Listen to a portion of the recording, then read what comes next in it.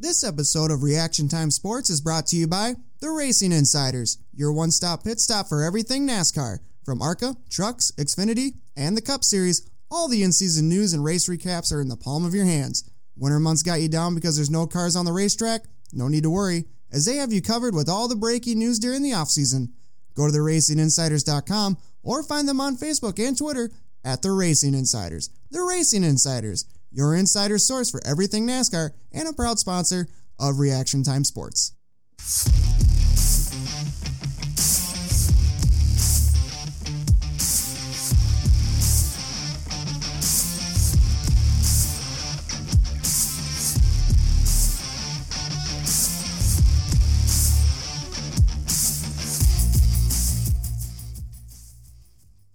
Episode 5 of Reaction Time Sports is here today.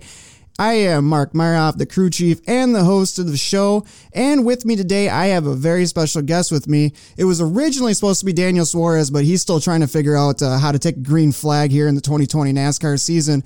But it is the owner and lead editor of the Racing Insiders, a proud sponsor of Reaction Time Sports, and he's also an avid NASCAR fan.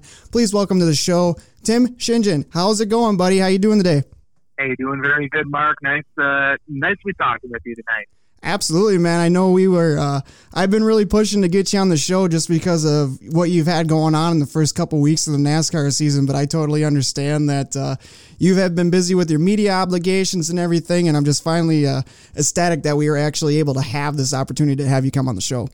Definitely, yeah. We were down in Daytona for a little over a week, and that was pretty busy, and already just trying to get back home and getting caught up on articles. It's been a busy time for us. Oh, I can only imagine, man. Like you said, you're gone for so long, and on top of that, too, you also have other media obligations outside of the Racing Insiders. So I'm sure, like you just said, you had to get caught up on all that and get caught up on work and kind of get back into the daily flow. While we get things kicked off here really quick, we did have another race on Sunday over in good old Sin City, Las Vegas. All three series were racing this weekend. Friday night kicked off with the Truck Series, and Kyle Busch, he decided to show up and show them boys what was going on and dominated the entire truck race basically, and really only had mostly his competition came on restarts, and then once he was able to get that clean air, he was long gone. Yeah, and that was probably to be expected. He ended up leading 110 laps out of the 134 that were at the race. And I think if anyone counted on anyone else to win other than Kyle Busch, they need to follow NASCAR a little bit more.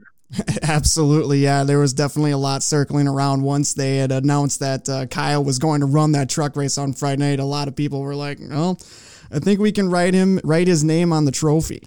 Yes, yeah, exactly. So, but that's the one thing I liked about the Truck Series is even though, you had a guy like Kyle Busch in there. I mean, I don't know if you watched the race personally, but, I watched the entire thing Friday night, and the racing was good. The racing was really good. Yeah, definitely. The Truck Series always provides fantastic racing, and it's very interesting where some of the top contenders moved on from the Truck Series, now the Xfinity Series, and the same was for the Xfinity Series back to the Cup Series. There was so much rotation over the off season. Daytona is its almost own season for how long it is that drivers are down there for 2 weeks. So it kind of really actually kick-started the season. And if it wasn't for Kyle Busch in the race, I think we would have had a battle with a good 10 trucks that could have easily won that race. Absolutely. I absolutely agree with you there. And, there was a lot of negativity out there about Kyle running the truck race and everything. But you know what? He's still a racer. He wants to drive. He's going to get behind the wheel of anything that he can get behind the wheel of and race, and on top of that too, in my opinion, it makes the other guys on the track in the Truck Series better. That is very true. And I think NASCAR has found a very good balance for how many races these Cup drivers can compete in the Xfinity Series and the Truck Series. It's definitely beneficial probably to these series to be able to have some of these big names there. And I think some of the drivers enjoy it, or I'm pretty sure all the drivers enjoy it. I don't know if they would enjoy it if Kyle Busch was at the track every week, but having that 5-race limit this season for the first time, being at 5 races, I think it's a good fit that NASCAR's put that into place for both the Truck Series and the Xfinity Series. No, I do. I like that as well. I'm glad that they did implement that into place to, kind of balance it out and everything. Because, I mean, that's what these, the Xfinity Series and the Truck Series, as far as, these guys, they've paved the way for themselves, and now they're getting an opportunity on the national spotlight, and this is the time for them to make their hay. That is very true. And especially the Truck Series, yes, it's a national touring series. However, it still has that grassroots feel. I mean, a lot of these teams, some of the smaller ones, I mean, they've come to the track in an open trailer, vehicle, and they pull right up onto the racetrack like that. So it still kind of has a grassroots feel similar to the ARCA series, but it is on a more wider global stage. Right. Yeah. I mean, like you said, grassroots. I mean, that's what we're doing during the summer. Every weekend we're rolling up to the track with our open trailer and going out there and ripping the sprint car around. And I think that's the appeal to it. I mean, you're seeing people and NASCAR fans wanting more and more content. And I think with the merge that NASCAR did with ARCA series, they're getting more ARCA content. We all hear about Hailie Deegan and how big of a star she's pretty much expected to be one day.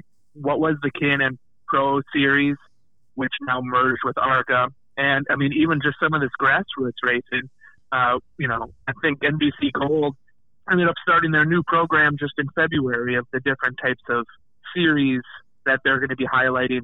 And they've already have subscribers close to 100,000 subscribers with just in the first week of them launching that system. Right. So you definitely can see these NASCAR fans wanting to experience even the local small grassroots racing, which is fantastic for everyone around. Absolutely. I'm all for it. And actually, to be quite honest with you, before we got rolling here tonight, I was watching the ARCA West Series on NBC Sports, watching Sam Meyer win that race out there at the Vegas Bull Ring. And then after that was NASCAR Presents The Racing Life. And then the episode after that was the Neil Bonnet episode. Yeah, definitely. And that's a great platform to follow. And they all do a fantastic job with it. And the quality is really good. It was Fan Choice TV before. It was a free system. They did not really have the amount of content that they have now. But the fact that you can subscribe to this program for $2 and some change a month, there's no question that would be a fantastic purchase for any racing fan or sports fan just in general to be able to follow some of those grassroots people, because those people are going to be the stars of NASCAR in probably 5-6 years. Absolutely. Yep. That's where it all starts. And I mean, they're, like you said, they're in my opinion, they're moving up a lot faster nowadays than they were before. And like you said, the next 5 to 6 years, those are going to be the people that are going to be behind some of these premier cup rides. And we'll have to see how the bounty gate goes on Kyle Busch. Kevin Harvick putting up some change, so we'll have to see how that goes in the Truck Series this year.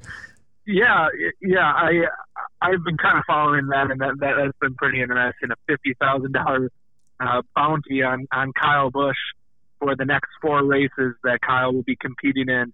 And then the president of Camping World also doing the same, or Gander Outdoors, I'm sorry, after they merged Gander Outdoors, also putting up another $50,000. There's been a few rumbles of a few different drivers possibly considering that, I guess you could say. So we'll kind of see if that forms in anything. But $100,000 is quite a bit of money. I'm pretty sure we're going to see someone come from the Cup Series to try to challenge. Oh, I'm sure. Kyle Busch on that. Oh, I'm sure. Like I said, I'm with you right there. I'm very interested to see who either maybe might come down and take a shot at it, or, what would be really cool is somebody who is a Truck Series regular and they hit it that night and blow Kyle out of the water and, maybe be like an Austin Hill or, Crafton, he's one of the series veterans, but, I love Crafton as a driver, just one of them guys maybe. It's going to be fun to watch. Definitely. And I think the biggest thing that everyone's hoping for is that when and if it comes down to this, that it definitely is raced off the racetrack, that it isn't, Kyle gets wrecked out or that there's a mechanical problem, but it's actually that they beat Kyle Busch on the track. And I think both Kevin and the series director have definitely hyped up the series. And I'm pretty sure the next time you see Kyle Busch at the Truck Series, that's going to get a little bit of a boost in ratings for viewers. I think all eyes are going to really be on that. Oh, absolutely. Yeah. It's circulating all over all the media platforms. It's been on Twitter. It's been on, NASCAR America, Race Hub, and everything. It's been talked about. So when that day comes, it's going to be a fun one to watch. That is definitely true. Yeah. That's for the trucks on Friday. So then Xfinity was, they ended up getting 50 laps in on Saturday before the rains started coming down in Vegas, which is very rare. So they ended up having to get postponed until Sunday night after the Cup race. And when they did actually get back going, Chase Briscoe, a actual driver that came up through the dirt ranks, he's raced some USAC sprint car stuff, some champ car stuff and everything. He got his first win in the Xfinity series. So for me, that was awesome to watch, just seeing another dirt guy go out there, and he's in some good equipment with Stewart-Haas and everything. And, definitely. Well, his first win at Las Vegas. This is his third win overall. He won the Roval in 2018, and then Iowa Speedway he won last year. And I actually talked to Chase after Iowa last summer in August. He absolutely loves being a part of Stewart-Haas racing. He's not necessarily signed with Stewart-Haas. He's more signed with Ford Performance, and Ford works with Stewart-Haas to put him in that ride. Right. He absolutely loves being a part of that ride. And then I was kind of listening to a few other interviews that he's done just since Daytona, and he thinks he could easily win 7 to 10 races in 2020. And he's definitely shown that he's definitely capable of doing that. 89 laps he ended up leading over the duration of Saturday and Sunday. Justin Allgaier was did 63, but other than that, those were kind of the two main leaders throughout the day. I'm very curious to see if Chase Briscoe can win that 7 to 10, which I very much believe that he's capable based on the drivers we currently have in the Xfinity Series. Where will that put him come 2021? Will we see him in a Cup Series ride? I wouldn't be surprised by it.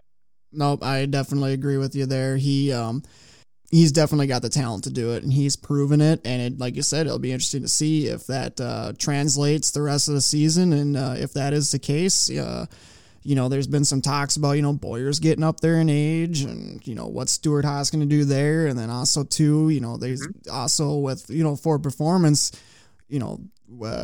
Ryan Newman's situation potentially, obviously he's coming back from the injury and everything. Is the number 6 ride potentially going to be open next year? And plus with all the Penske stuff moving around too with Keselowski, there's going to be some Ford rides open. I have a feeling there will be some Ford rides open, and there's no doubt that Chase Briscoe is the leading Ford Performance driver right now that's currently not in the Cup Series. You would have to look at Chase Briscoe. And I think Austin Cindric, who's already with Penske Racing, is definitely a close second. He won 2 races last year, and I expect to see him win definitely a handful of races in 2020 as well. Yeah, he's another very good talent down there in the Xfinity Series and in the 22 ride there, and definitely there's been the rumblings as well. Is he the heir apparent to the Deuce? Yeah, and that's definitely possible. I think Brad Keselowski was asked again just this past weekend at Las Vegas, does he think he'll be out of the ride and stuff. You could tell he's starting to kind of get almost annoyed by that question. He's been asked that since the crew chief swap started happening in mid-January earlier this year. I think a lot of people are looking at potentially some driver shuffling going around there. I don't see really Ryan Blaney leaving, even though he does have a contract up at the end of this year. And I'm pretty sure Joey Logano will stay. It's kind of hard to argue to let someone like Brad Keselowski go. Maybe Brad's looking for something different.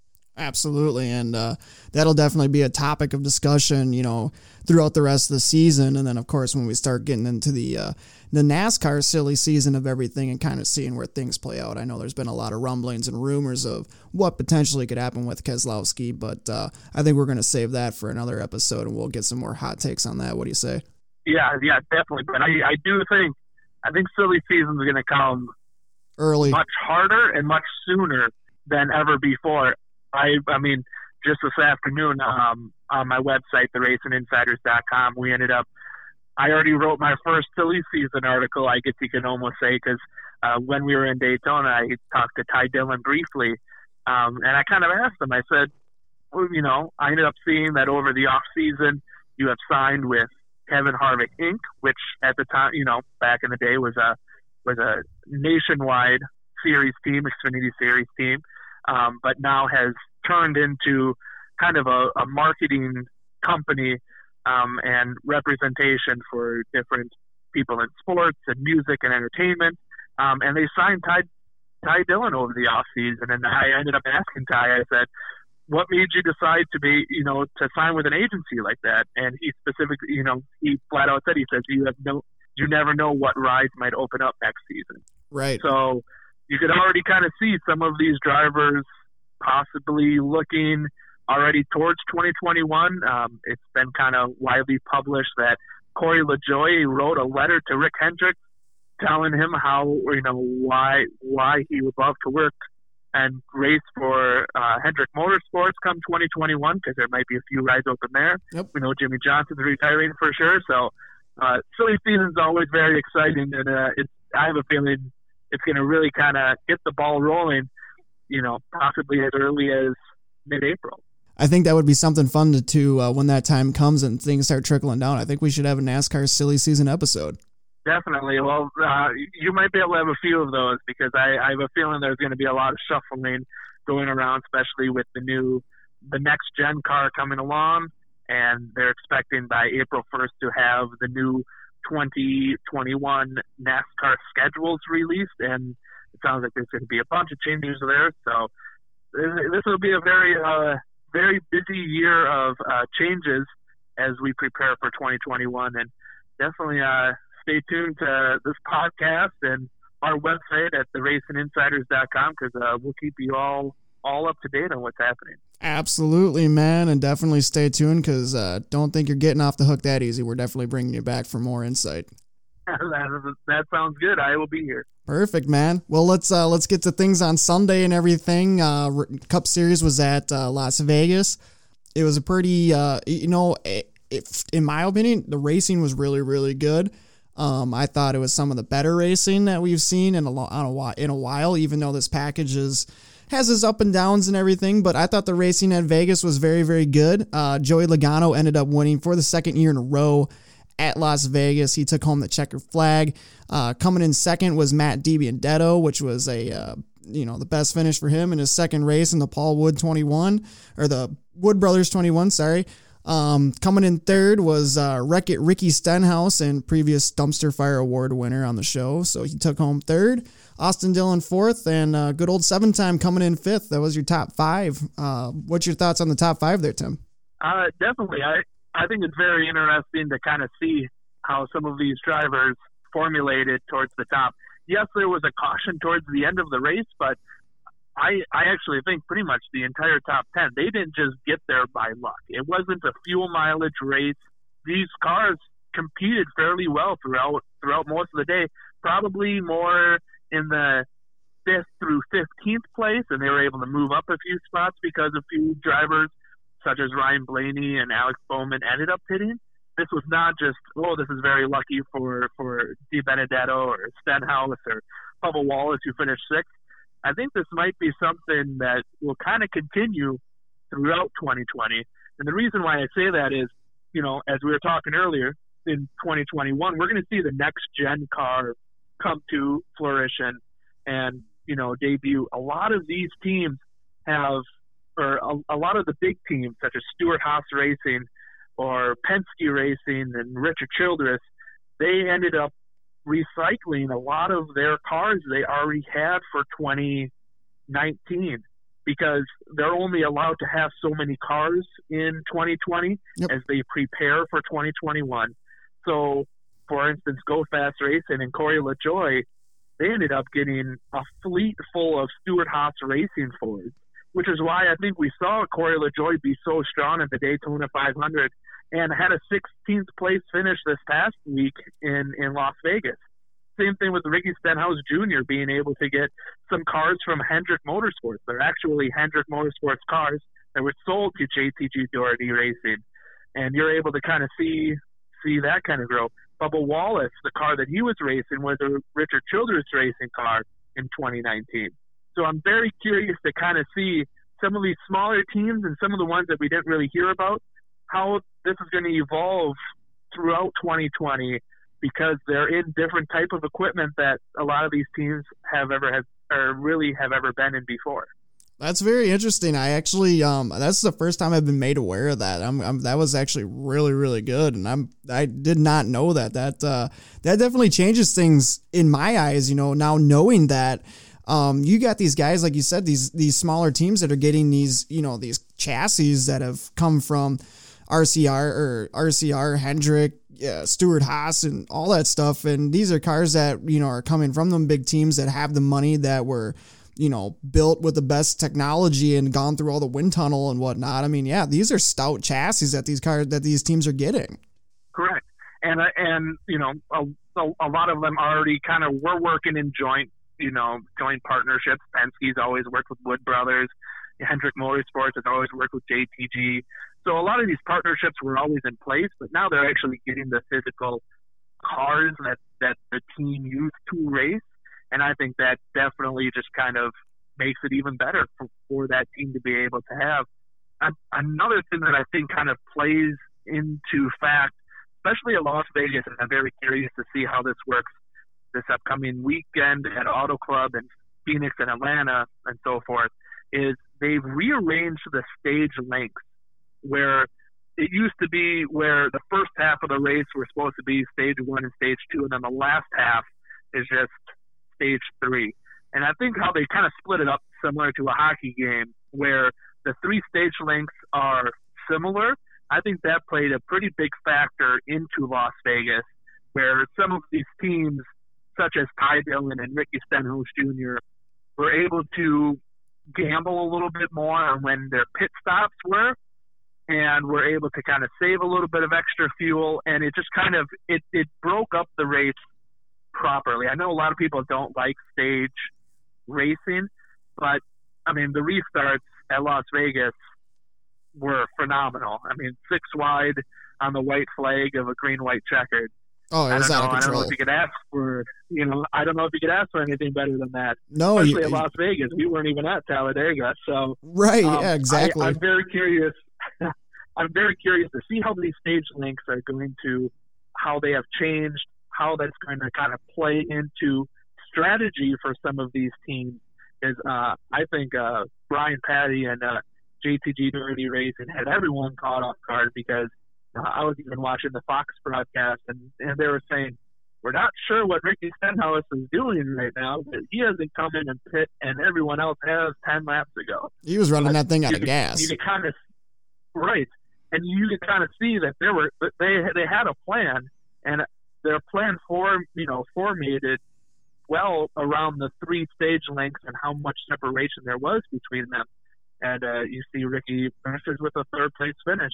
And not too far down, his teammate was running in the top 5 with just a few laps to go before, he ended up having an engine failure.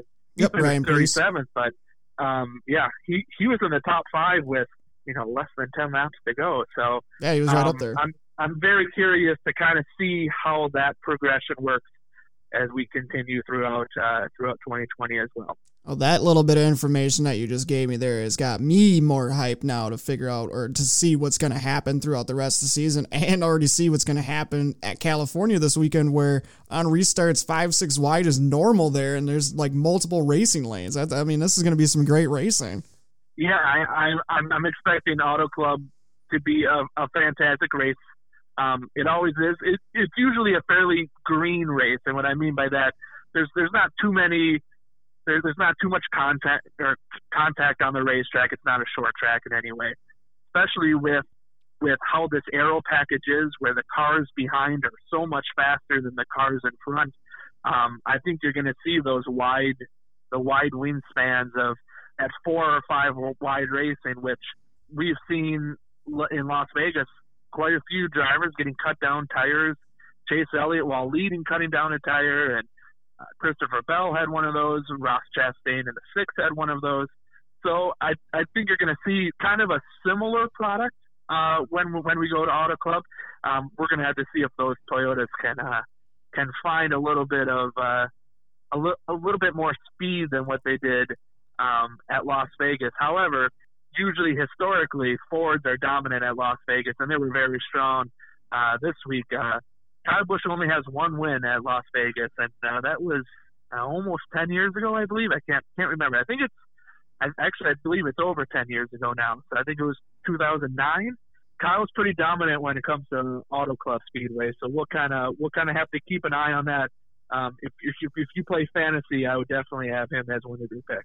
Absolutely. No, that's always kind of, it could be an absolute flip-flop of last weekend, that the Toyotas could be absolutely dominant at California, and the next thing you know, all the Fords are having problems. We'd just kind of, it's coming unpredictable, and that's what we want to see in racing. We just don't want to see the top-notch guys up front, or the 3 big, Hendrick, Penske, Gibbs up front all the time. It's good to see change. I like to see this. This is making good racing. We're only 2 races into the season, and like I said, Daytona is almost its own season.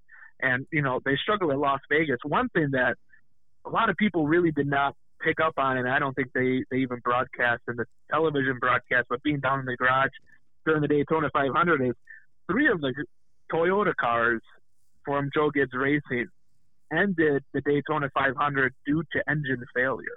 Kyle Busch, Martin Truex Jr., and Christopher Bell, they were all kind of caught up in wrecks, but they were all able to continue, and all of 3 of them eventually had overheating problems that ended up ending their day, and it all happened within about 10 laps of each other. So that definitely tells me that it was something within the engine, and that it wasn't just a fluke that they kind of all broke at one time.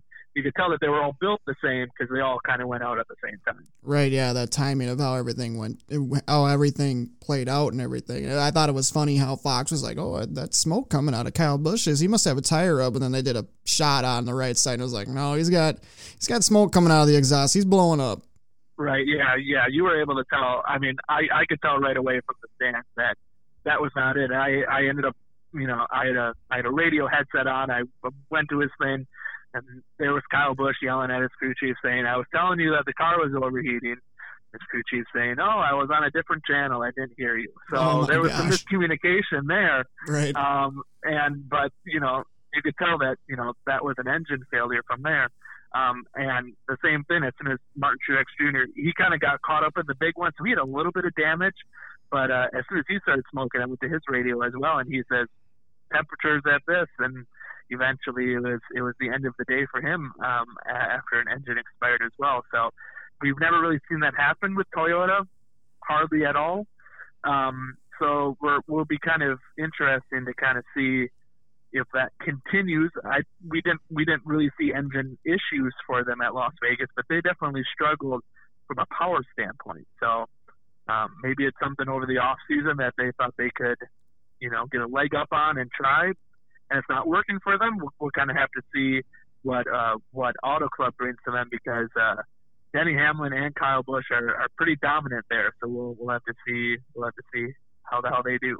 Absolutely, yeah. Previous history shows that, just like you said, Kyle Busch, Denny Hamlin have a very good track record at Auto Club, and it'll be interesting to see if Toyota's got things turned around in a track that they're historically good at, to see if they can keep up the dominance there. But just to kind of finish out Sunday's action, like you already had mentioned, Bubba Wallace came home 6th. Or these are other notable finishes. Bubba Wallace 6th, Ty Dillon 10th, Corey LaJoie 16th, finishing 18th with Tyler Reddick. He was actually the highest finishing rookie in the race. And then you also hit on Chase Elliott. He ended up coming home 26th after having a pretty dominant car all day, and then during a pit stop, either a lug nut or something with the gun hit the valve stem and busted it off, ending up causing a flat tire and ended up going into the wall and getting some pretty significant damage that pretty much ended his day. Other small notes from the race, the Penske Fords were strong all day. We touched on that. Ryan Blaney had a pretty strong car all day. He was up there leading up until that last caution. They decided to pit, and he ended up finishing 11th. The Hendrick cars and the Chevys all look good as well. Everybody's kind of saying, hey, Chevy's back. They had 6 spots in the top 10. It's 2 races, so everybody just hold it for a second. We got to see what happens the next few races. And then, like we just touched on, the Toyota struggled most of the day. Kyle Busch finishing 15th. He was the highest finishing Toyota. Denny had to start in the back because of unapproved body adjustments. That put him in the back. Truex had the issue. Eric Jones was pretty much a non-factor, and Christopher Bell wrecked as well. One other thing I want to touch on from Vegas with you, Tim, is that, before we had that last caution with Chastain spinning out there coming off of turn 2, Alex Bowman was coming in pretty hot and heavy there, those closing laps, and he was closing that gap on Blaney pretty fast. Now, in my opinion, I'm, just kind of seeing how the rate was coming down and, with the laps winding down, I think Bowman would have been there with about 2 to 3 to go, and I think he would have gotten around Blaney if that caution had not come out. What do you think about that? Alex Bowman definitely would have caught Ryan Blaney. But we even saw at Daytona, Ryan Blaney can block a car. He can make his car 5 lanes wide if he needs to. And at Las Vegas, that might have been necessary. Yep. There's no question Alex Bowman would have been able to catch Ryan Blaney. I don't know if he would have been able to get past Ryan Blaney. Unfortunately, that did not play out that way because that would have been awesome to kind of see that battle come down to the final few laps. One of the things I do have to mention, like you mentioned, Chevrolet, very strong here at Las Vegas. All 4 of the Hendrick Motorsports Chevrolets, I mean, they were battling for position within the top 5, all of them at some point of the race, and a lot of them were doing fairly good. Like you said, Alex Bowman easily could have won that race if we did not see that last caution. Chase Elliott was leading when he did cut the tire.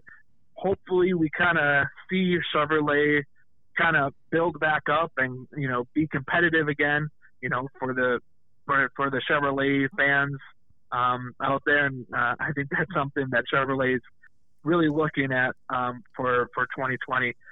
However, you have to think in Las Vegas in 2019, they were really strong as well. And a lot of people said Chevrolet's back because a lot of them competed in the top 5.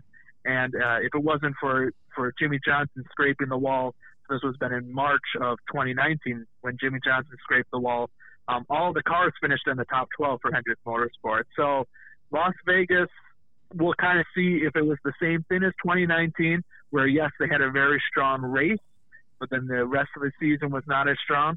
We'll kind of have to see how that plays out going to Auto Club, which is a very, fast 2-mile track.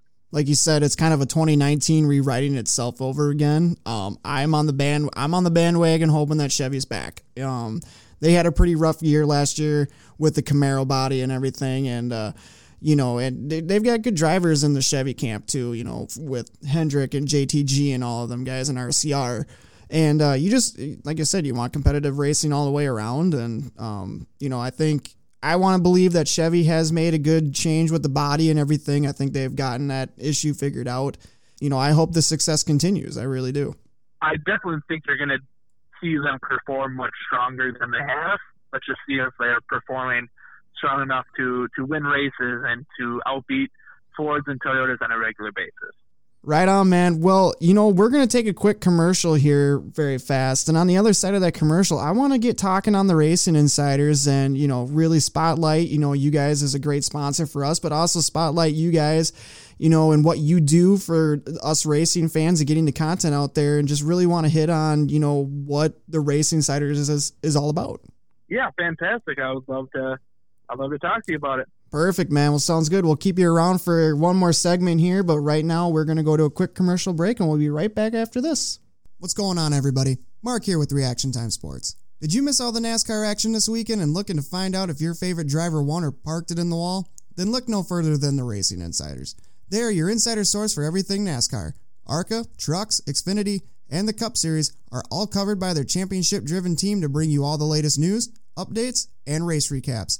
They are Reaction Time Sports' pit stop for all things NASCAR, and they should be yours too. Go to theracinginsiders.com or find them on Facebook and Twitter at The Racing Insiders. All right, well, welcome back here to Reaction Time Sports Podcast. We are on the other side of the commercial break here, and with us again, owner and lead editor of The Racing Insiders, Tim Shinyan.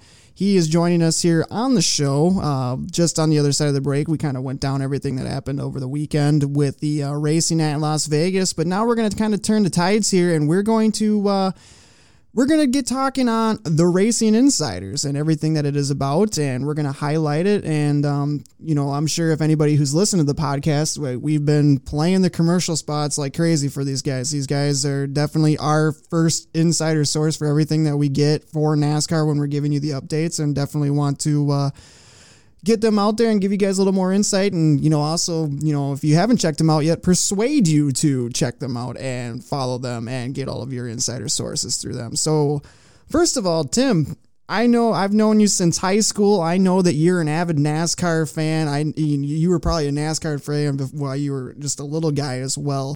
When did that all start? For NASCAR for you, when did it all begin for you? It's kind of very interesting, and I think this is kind of it's kind of having a resurgence this way for a lot of people. I became a NASCAR fan by playing a NASCAR video game in the 90s. I got back in the day, I got a Nintendo 64 system for Christmas, and I got a NASCAR video game, and I thought it was very cool, and I really enjoyed it. And then I found out the very first race I ever watched was the 2001 Daytona 500, which we all know how that ended. That was fairly tragic at that time. Right. But it definitely, I think it caught the world just by interest of what, what's NASCAR all about. Just kind of the interest of it. And I've watched pretty much every single race since the 2001 Daytona 500, and I've gone back and I've watched old races and just kind of want to learn as much about NASCAR as I can. I think you're seeing something very similar with the Ryan Newman crash. People who I know who might not even know that I'm a NASCAR fan and work with NASCAR or within the NASCAR field say, hey, I saw this wreck about Daytona. Is that guy okay? So it definitely sparks some interest. So, those situations are obviously absolutely tragic, but I think it actually brings people's attention to our sport and actually attracts more people into it as well. Absolutely. I agree with you, because people were kind of doing the same thing to me at work that Tuesday. They were like, oh man, did you see that wreck? I know you watch racing and whatnot, but what all happened? Can you kind of walk me through? Do you have a video that you can show me? Cause I didn't get to see it live, and what's the update on him? I was like super worried about Ryan, and I was like, whoa. Exactly.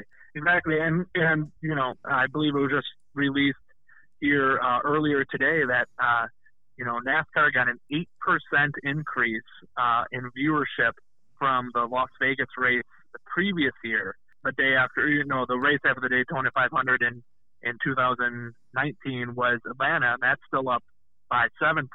So over 5.5 million viewers for Sunday's Las Vegas race.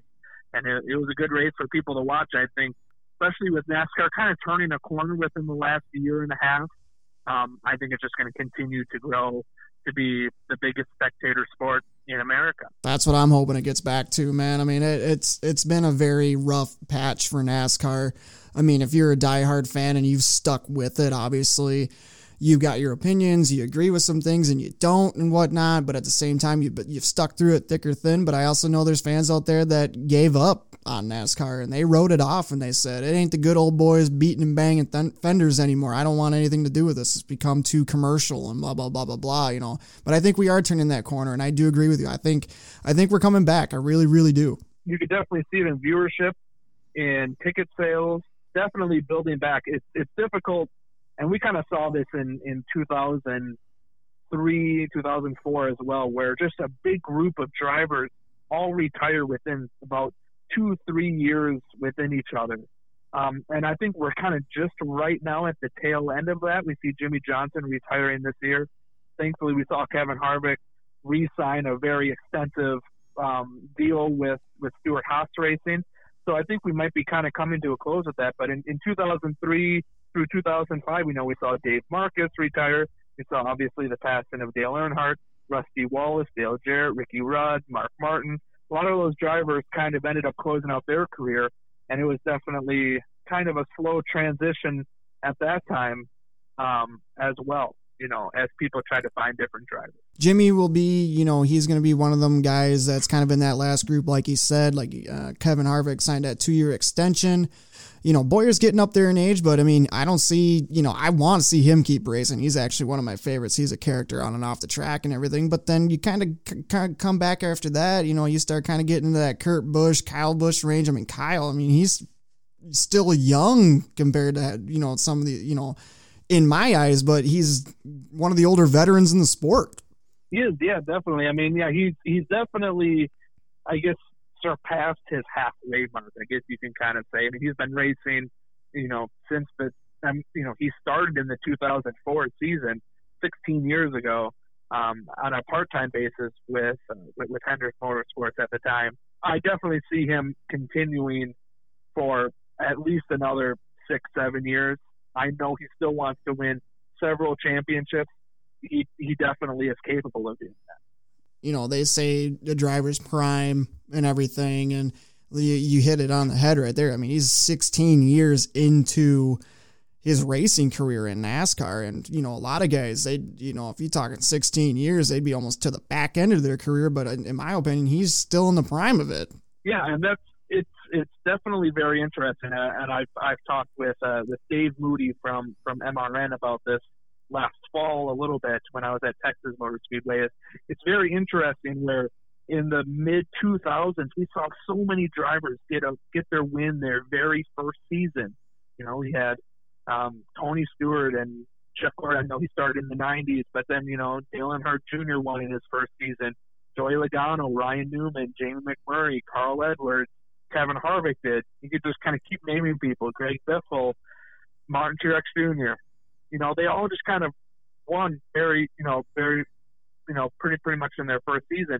And it took so long for drivers to be able to win in their first season, where it was almost the jump from the Xfinity Series to the Cup Series was, even though the cars were so similar, just the expertise of some of these drivers so vastly different than they ever were before. Before Justin Haley won at Daytona, the 3 previous drivers that won in their very first season were Chris Buescher at Pocono in the rain delay, and then you go all the way back to 2011 after that, Ryan Blaney. You go all the way back to 2008 with Juan Pablo Montoya. Oh, wow. Those were the 3 drivers since, in the last 12 years before Justin Haley won the rain-shortened race at Daytona. But, I mean, you had to go back that far when back then, drivers used to be able to come in and win a couple of races their first year out. So it's going to be kind of curious to see, especially the rookie class that we have in 2020, if they're going to be able to pull off a win here this year.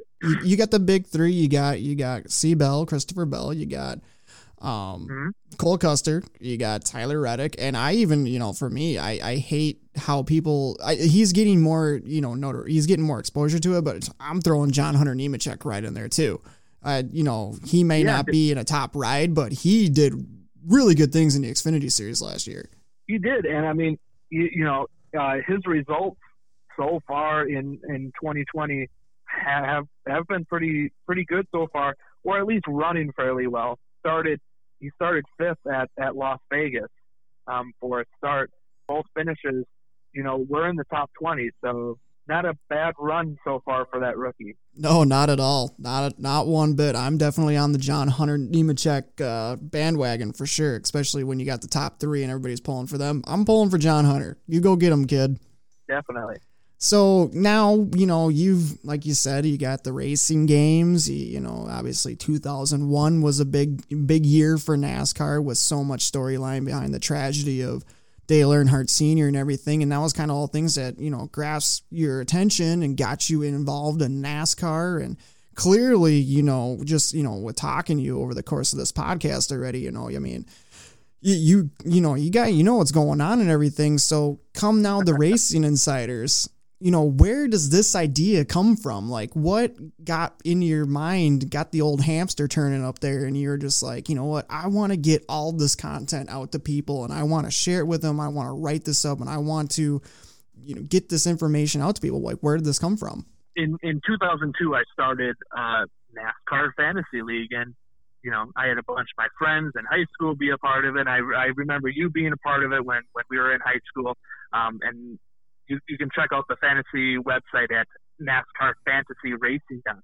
17th season this year. We started in 2002.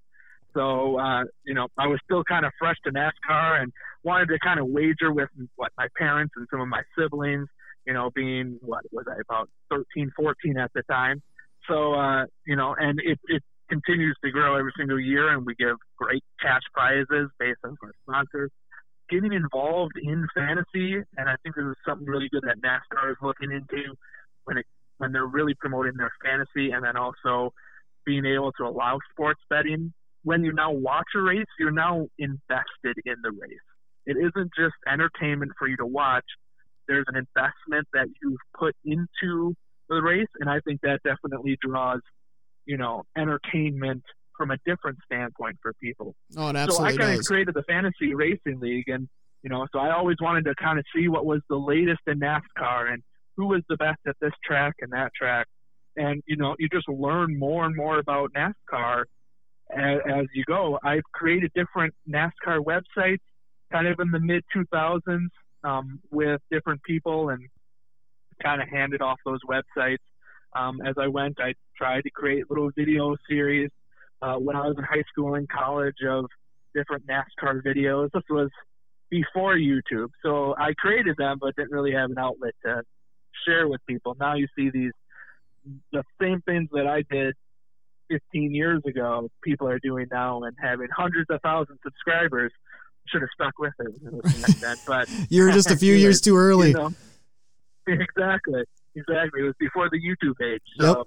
But yeah, so I've always followed it, and you know, it was roughly about 5 years ago. I continued to follow, and I'm like, there's so much information that I could gather just from different websites or from talking with people that just are not even really being shared throughout the NASCAR community. Because, you know, when you have your big websites like NASCAR.com or NBC or Fox, they're going to talk about the main people: Kyle Busch, Jimmy Johnson, Kevin Harvick, people like that. The big name guys. The diehard NASCAR fans really want to know people that are mid-pack, or, you know, people who are just trying to scurry by so they could be in the race. They want to know about them just as much as Kyle Busch and Jimmy Johnson, sometimes even more, because, you know, it's kind of a Cinderella story that everyone always enjoys hearing about the little guy trying to make it in NASCAR. There were so many stories that we found. And in 2012, Twitter really took off in the NASCAR world. You know, as everyone always says, that Daytona 500 where Brad Keselowski tweeted the crash when Juan Pablo Montoya ended up hitting the jet dryer. They call it the tweet heard around the NASCAR world. Yep. And he ended up gaining tens of thousands of subscribers and followers on Twitter that day. And NASCAR Twitter really just kind of blew up at that time.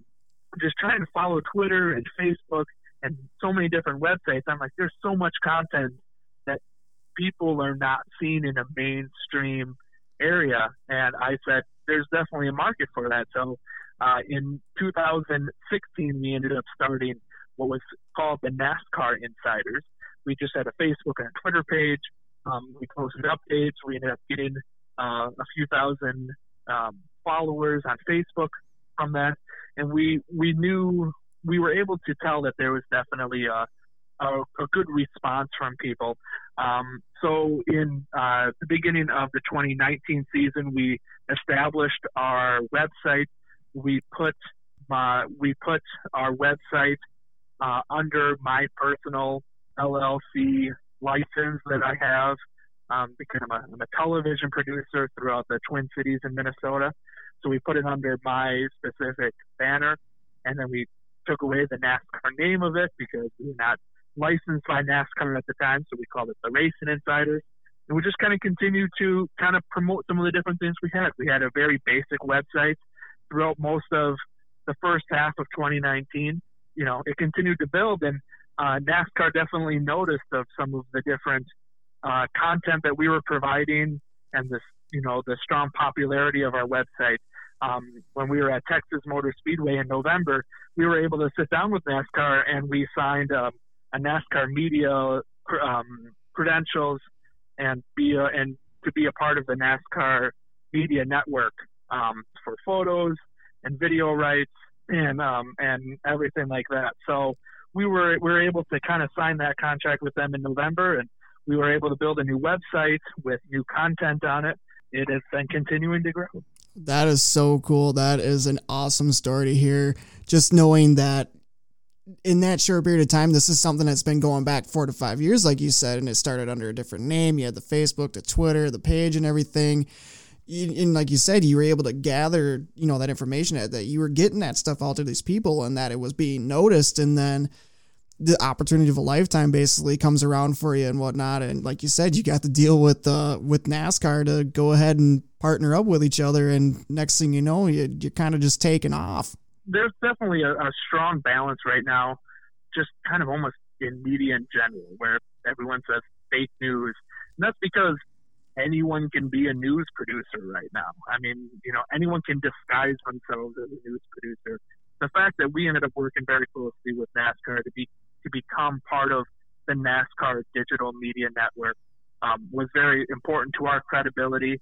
And NASCAR feels like we're very credible at the different types of stories that we write, that they give us access to the media content that they share with, you know, other big platforms such as NBC and Fox and USA Today or the New York Times. They kind of put us in that group to be able to be a part of the NASCAR digital media network. That is so cool, man. That just goes to show that all that, that idea that you had, that, you know, just even starting with your fantasy league all the way back in 2002 and just continued work and going after it and having all those different ideas. And it just, you know, that hard work got you to where you are today. And, you know, like I said, here at the podcast, we use the Racing Insiders for getting our information for what we do on our NASCAR recaps and everything. I know you guys have a very good following on Facebook as well. You guys are pretty close to, I think, 5,000 followers on Facebook. And I think you had just mentioned to me the other day, you guys had like almost 50,000 views in 1 week. I mean, that's insane.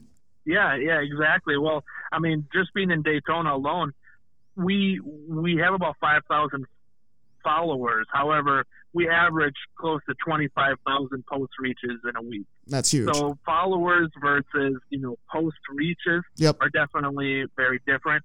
We, you know, something that you kind of see a lot of Facebook or Twitter pages do.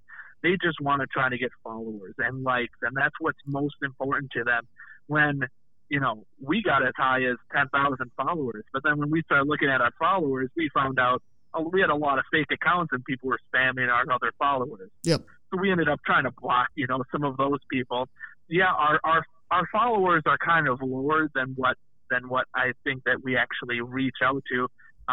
You know, since we've started the new website in January, I mean, we're averaging over 100,000 views to different articles and pages on our website. So we're definitely getting a strong response, and people are able to find us fairly easily with the name of theracinginsiders.com.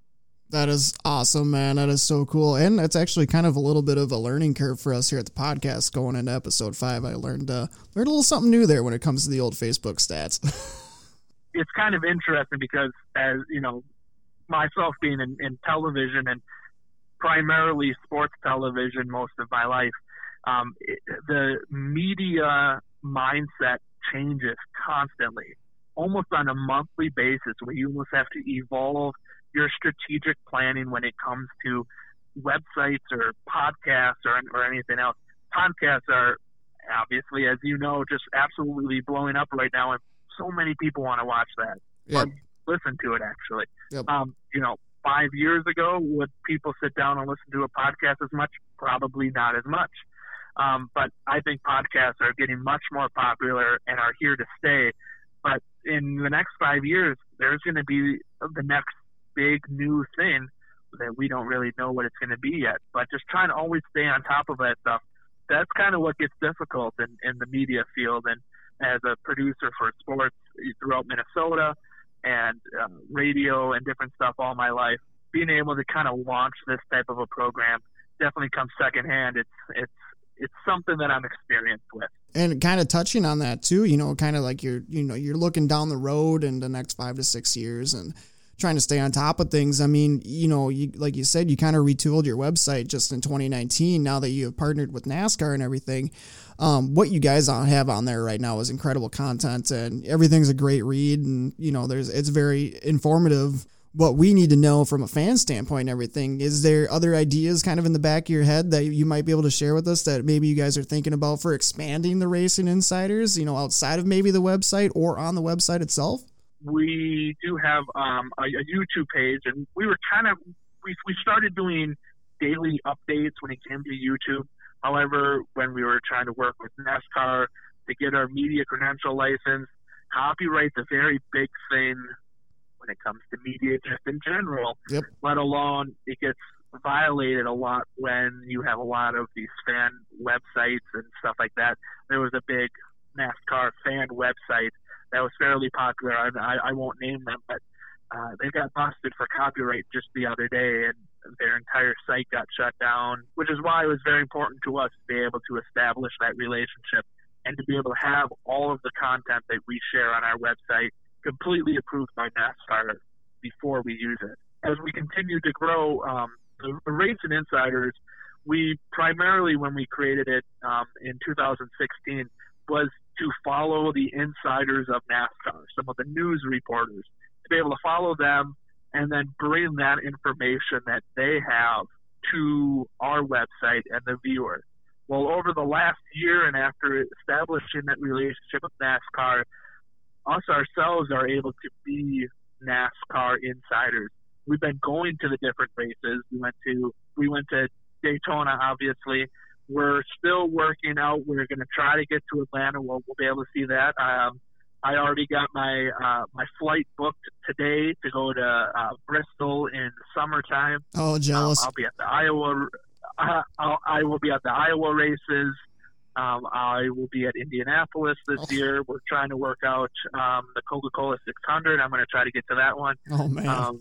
There's a lot of really cool opportunities, and I have two people that helped me out with the Racing Insiders, and they've helped me out from the beginning. Their name is Robert and Dustin.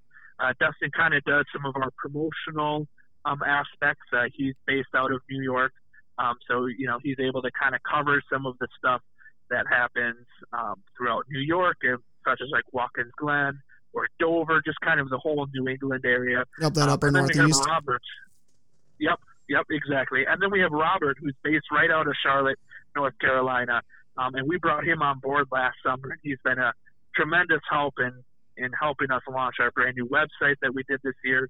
He's been to the NASCAR Hall of Fame a number of times and actually has that face-to-face interaction with some of these race teams to be able to get some of the news that that sometimes I can only get when I'm at the races. As we kind of continue to build our brand, we have strong people in different areas throughout the company to be able to continue to build throughout the 2020 season. That is awesome, man. That makes me so happy just hearing that stuff for you. And like you said, and this is stuff that, you know, this is all kind of behind the scenes stuff that people, you know, they don't know this stuff. And I think it's cool that you brought that up and, you know, put this on the podcast and everything. I mean, there's a lot more that goes into it than just, you know, all right, I'm pulling up my website, type a little thing up and boom, submit, and it's right there. No, there's actually a lot that goes into doing something like you're doing, or even doing something like I'm doing. It's not just a couple clicks and a few little attachments here and boom, there you go. Yeah, I mean, right, exactly. There are thousands and thousands and thousands of people that are within NASCAR that are on a team or part of the media or anything like that. And NASCAR fans are diehard fans, and they want to know information constantly. I talked to Jay Azamiak, and he's part of J-Ski. I talked to him, so it was probably about a year and a half ago. It was right before he ended up splitting from ESPN, and he says people who visit our website approximately 20 times a day because they want to know what news is happening constantly in NASCAR, and we try to be able to feed that constantly. And that's something, I don't want to say I stole it from JC, but you can kind of see that his formula works.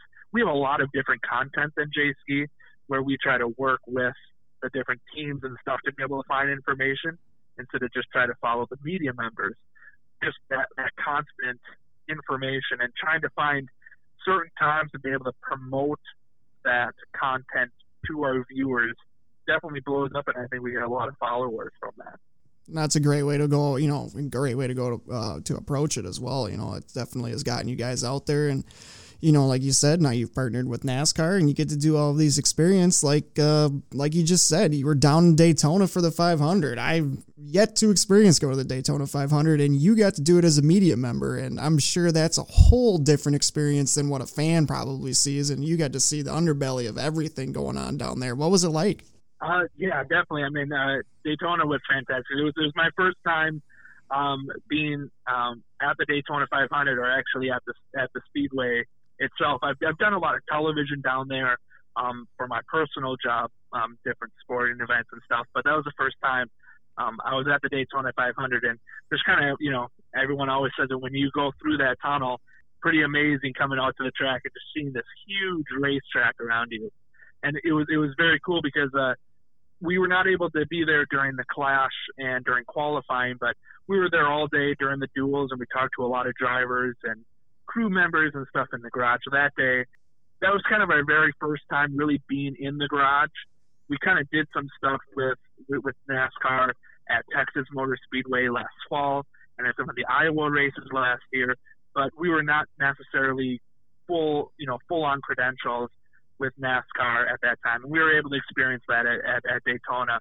The drivers and the crew chiefs and everything, they were all very nice. And, there was definitely some excitement in the air being at the Daytona 500 weekend. And I learned more about different drivers and different stats than I ever have ever before.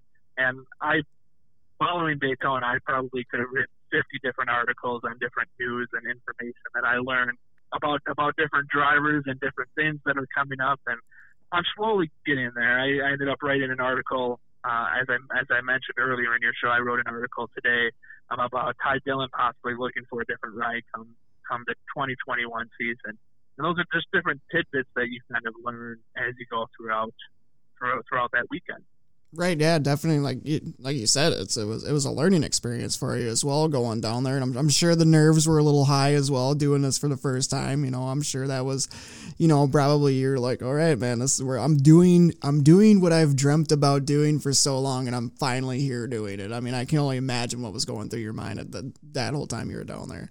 There were a few different nerves saying, because you can kind of see on Twitter and stuff that the NASCAR media people are such a tight fan base, or just like such a tight group, trying to go to Daytona, especially during media day and the duels and the Daytona 500. I was kind of concerned of who's this guy coming in trying to interview, but there are thousands of reporters for the Daytona 500. So, I ended up blending in, and everyone was extremely nice about it. It was very cool. I was able to talk to Steve Phelps for a little bit. Steve O'Donnell, who's, the president of NASCAR and the director of competition. They asked who I was with, and, they were very, very happy to see me there. So, I mean, I was welcomed with open arms from the NASCAR community. And I think that kind of just shows the NASCAR community, drivers and owners and crew members and officials and other media members just in a whole. And I think that's why so many people enjoy NASCAR and want to learn more about drivers and stuff beyond racing, because I think it's so interesting for people. Oh, absolutely. I mean, like you just hit it right on the head there. I mean, there's so much behind the scenes, and that's what you guys are going to get. You're going to get those insider stories and bring that out to us, the race fans, so we can get that insider knowledge. That being said, during media day and just being down there for the time that you were, out of everybody you interviewed, who was your favorite? I would have to say Matt DiBenedetto was a very fun interview. He was super excited to be in the Wood Brothers ride. I mean, you even saw that probably after the Las Vegas race, his post-race interview, just being so grateful for being there and being able to do that. Some of the lesser-known drivers who I was actually able to really kind of stop and have a conversation with, I talked with Natalie Decker for a little bit. I talked to some of the car owners, Rob Kaufman, who is the president of Race Team Alliance, who ended up signing a new deal while in Daytona. So I was able to talk to him extensively about that and about how, he's also part owner of Chip Ganassi Racing.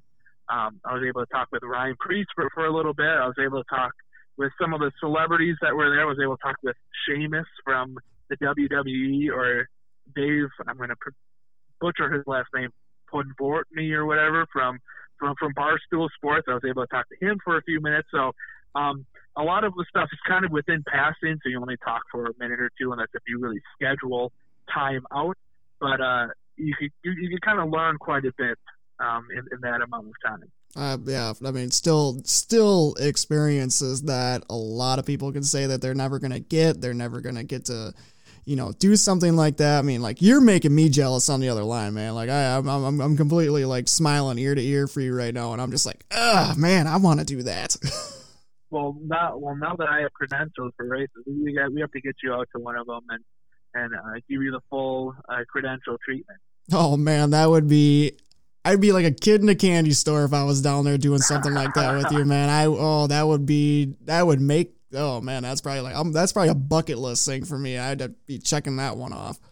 There you go. Sweet, man. Well, you did a lot of interviewing down there. You got to talk to Matty D. You said that was a good one. Is there a driver that you wish you would have gotten a comment from, but you just, it didn't work out? I mean, is there a couple opportunities that you might have missed, with maybe like a Kyle Busch or a Kevin Harvick? I wasn't completely sure what to expect going into Daytona. I wasn't really sure what type of response I was going to get. As I mentioned, I follow it so closely and follow all the news and social media things. I mean, if I came across a driver or an owner, I would know what they're working on in the meantime, or different little tidbits that a lot of people would not really know what to ask them. So whenever someone came across me, or I was able to find someone in the garage, I was able to talk to them for a minute or two, but nothing really set in stone of the people that I really needed to talk to. But it was a fantastic experience. I would say I probably talked to roughly 15 to 20 Cup Series drivers, and quite a few owners and media members and stuff like that as well. That's so cool, man. That's so cool. Like I said, you just keep making me jealous every time you just keep talking about it. I'm not going to lie. I'm super jealous of you right now, man. Being down there in Daytona, obviously, if you've listened to podcasts and obviously the news, social media and everything, everybody already knows that the Ryan Newman crash and the severity of it, and, our thoughts and prayers continue to be with him. But, luckily enough, he was able to walk out of the hospital under his own power. The beautiful picture of him holding his two girls hand in hand, walking out of there. He's still got a head injury that they are monitoring, and there is no timetable set on his return. But you were down there, man, and you were up in the stands. What's your viewpoint and your thoughts on the whole Ryan Newman crash? Yeah, definitely. So I mean, we were down in the garage area and everything during the first day of the Daytona 500. Once the race gets started, the media members just kind of just stand around. There's not a whole lot to report. Some people post race updates on Facebook and Twitter and stuff like that. We usually do not do that just because we can't guarantee that for every single race that we'll be able to provide that. So we try not to provide it for one and not the other. So it was kind of just standing around watching the race, and it was fantastic racing. But then the second day, after we got completely rained on, we ended up going up in the stands. My wife was with me for this race, so we both went up in the stands to be able to watch the race, to be able to kind of see the action a little bit more.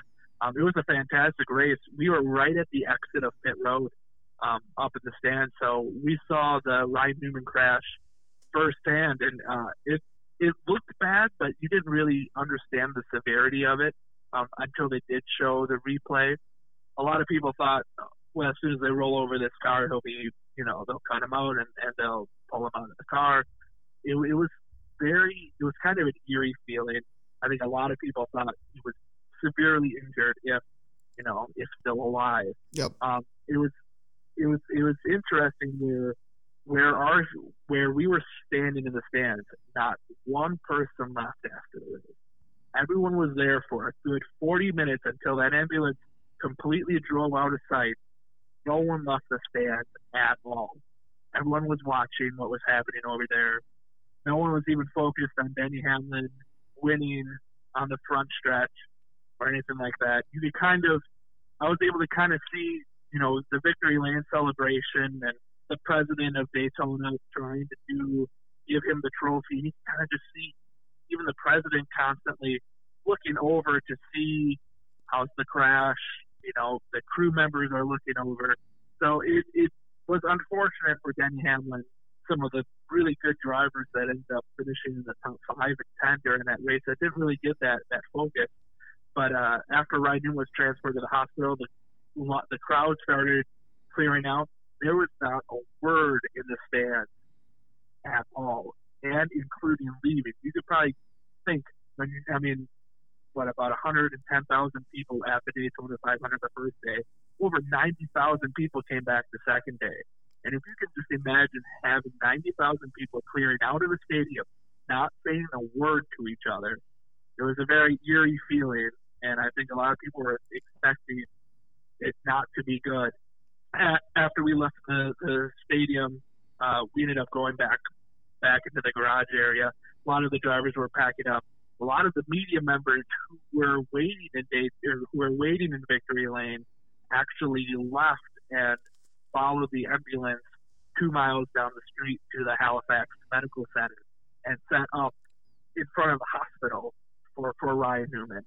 So it was a very interesting 2 hours until we ended up getting that update from Steve O'Donnell on the condition of Ryan Newman, and I think there was a big sigh of relief after that.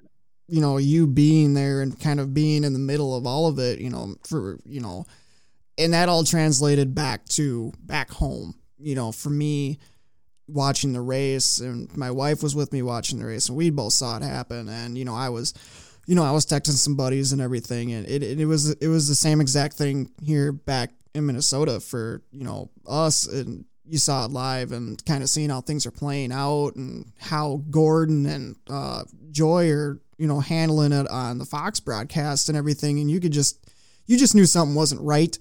You could see it in Gordon's face and his voice when he was talking. Same thing with Mike Joy. He was the same way.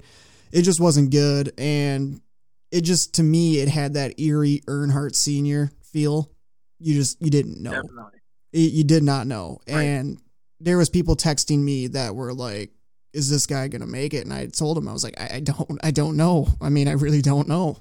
I talked to Ryan Newman for a few minutes Thursday before the duels, and I think that's kind of what came to my mind is, I talked to him at Texas when I was there in November, and I talked to him at Daytona, and he's always been a very popular driver that I've always really enjoyed watching race. And it was just kind of a very silent exit from the stadium and different things like that. I ended up seeing like the hauler pull away and all that kind of stuff. It was very unfortunate, but very, very fortunate. Fairly minor injuries. It sounds like he ended up receiving from the crash and being able to move on. One of the things that was kind of interesting and why I think we ended up, from the Racing Insider standpoint, we ended up really kind of blowing up on social media that night, is the fact that a media member was actually in the stands watching the race. We were the crash was right in front of us. Yep. So we were able to get photos and video that no other media outlets were able to get. And, we snapped a few photos of, that putting up kind of a black shield or anything while they pulled him out of the car. You know, we shared it on our social media platform that got hundreds of thousands of views, and I saw our photo get copied on major news publications and different things like that.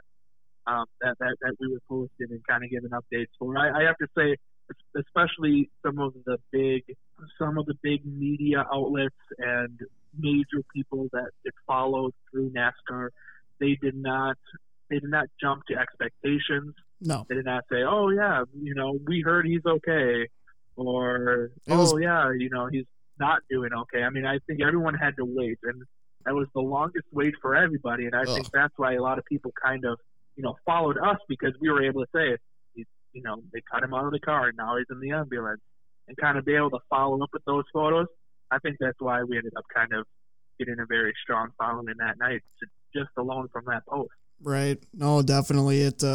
You guys had a very front row view to everything that was going on post race with the Ryan Newman situation. You know, and I can even attest to it myself. I messaged you and I was like, you know, what's going on down there, man? Like, I was curious, and like the weight was killing me, and I was like, well, I know Tim's down there. I wonder how involved he is with it. So I was like, I'm just gonna send him a quick message, and if he gets back to me, great. You know, he's probably busy, and you did, which I really do appreciate. But you, like you said, you had a front row view to all of it. The stands being silent, no one leaving until that ambulance was clear out of sight, and then just the silence of 90,000 people leaving a stadium. It was amazing. The safety that NASCAR has, you know, has never been stronger than it is now. We have the next gen car coming, and I think that's going to even, you know, be able to bring more safety too. And I think we're all thankful that the safety equipment worked how it was supposed to. Absolutely. It's a big testament to how far these cars have come in safety, whether it's NASCAR, IndyCar, Formula One, NHRA, dirt track racing. I mean, it's a definite testament to how far the safety has come on with everything, whether it's personal safety, you know, with the Hans device, or just how these things are built nowadays. And definitely continued thoughts and prayers with Ryan, even though he posted just today that he was out doing some fishing therapy. So clearly he's doing better, but just thoughts and prayers on a speedy recovery for Ryan, and hope to see him back at the track very soon. I have a feeling we will see him before you know it. That's what we're all hoping for. You kind of touched on it really quick, but, you know, kind of closing thing out here. You said next race potentially going down to do some work is Atlanta potentially, or you do have it booked? Potentially, yeah. I don't know if it'll be myself or if it will be Robert, who as I mentioned, kind of does a lot of the work in the Charlotte area for us. I know he will be going to Richmond and Martinsville and Darlington.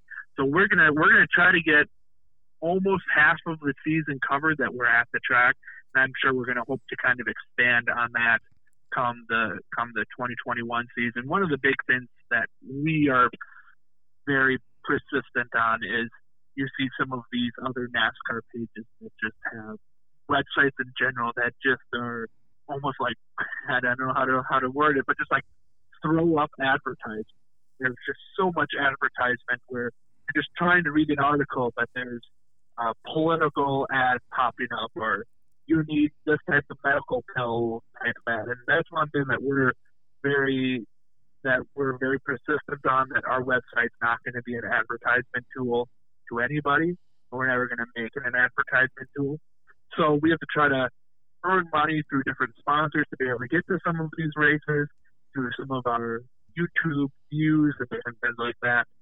The races that we have been selecting so far this year are kind of selective on what we've earned through the Racing Insiders and races that are potentially close by to our three main people to be able to get to some of those. So absolutely, it's all got to make sense for everybody to work out, especially when on top of that you all all three of you guys probably have regular normal day jobs that you're just still doing as well. I mean, it's got to be able to work for everybody.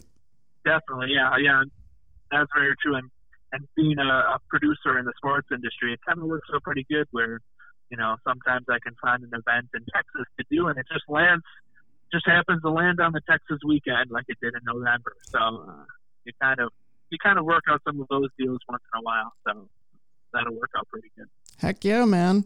Well, I tell you what, this has been very informative for me. I definitely found out some things that I was not aware of that I found out from today's podcast. Also, just all good content, man. All good stuff. I'm just so happy that you're able to finally get onto the show and, get your insight and get the Racing Insiders out, the Racing Insiders out there even more now. It's another outlet through the podcast, and we're more than happy to do that for you. I know you're busy and everything, but definitely hope that you definitely want to come back in the near future and keep talking racing. Yeah, definitely. Of course, I'll be happy to answer any questions you have and continue to give everyone updates. I think this weekend is going to be a very exciting weekend, and we're going to be writing an article here shortly on how the NASCAR community is coming together to pay tribute to Kobe Bryant. This coming weekend, we have Ryan Blaney and William Byron, who have paint schemes of the purple and yellow colors that Kobe Bryant ended up representing.